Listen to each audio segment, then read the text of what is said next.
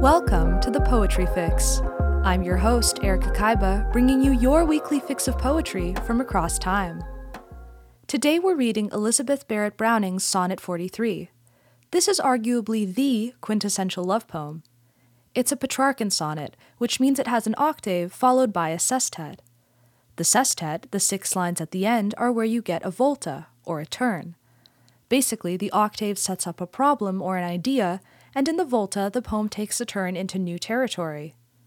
In Sonnet 43, the octave sets up exactly how much Browning loves her husband, co-opting biblical language. She says she loves him to the depth and breadth and height her soul can reach, which immediately calls to mind the way Ephesians describes God's love for us.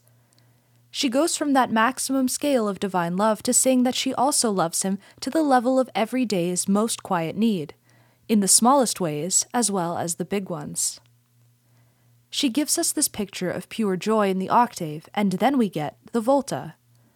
As it turns out, Browning also loves with the passion put to use in her old griefs, with a childhood faith that was all but lost. It really seems like the volta is about the redemptive side of this love. Between ailing health and an overprotective father that went on to disown her for getting married, Barrett Browning is someone who suffered a lot in her earlier life. Instead of dwelling on the past, though, Barrett Browning takes that passion and invests it in her marriage. Now, exactly what does this poem have to say about God? We get the Ephesians reference right out of the gate, but then we get a mention of lost saints in the volta, right after Barrett Browning mentions her childhood's faith. Who are these lost saints? It's possible that this line refers to friends or family that Barrett Browning once idolized, but that have either passed away or let her down in a major way, as her father did. It's also possible that there's a religious connotation here, where Barrett Browning feels like she loses access to the saints the same way she sometimes feels, quote, out of sight for the ends of being and ideal grace. One way or another, though, Browning ends by acknowledging God as the center point of her relationship with her husband, the one who will permit them to love each other even better after death. I think Barrett Browning is setting up love as a way to have a mediated encounter with the divine. After all, the human mind is limited and God is infinite. We can love God without knowing exactly what that means. As Barrett Browning puts it, the ends of being and ideal grace can be difficult for us to wrap our heads around.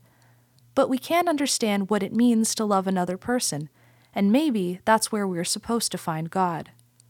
With all that said, let's dive in. Sonnet 43, Elizabeth Barrett Browning. How do I love thee? Let me count the ways. I love thee to the depth and breadth and height my soul can reach when feeling out of sight for the ends of being and ideal grace. I love thee to the level of every day's most quiet need, by sun and candlelight. I love thee freely as men strive for right. I love thee purely as they turn from praise. I love thee with the passion put to use in my old griefs and with my childhood's faith.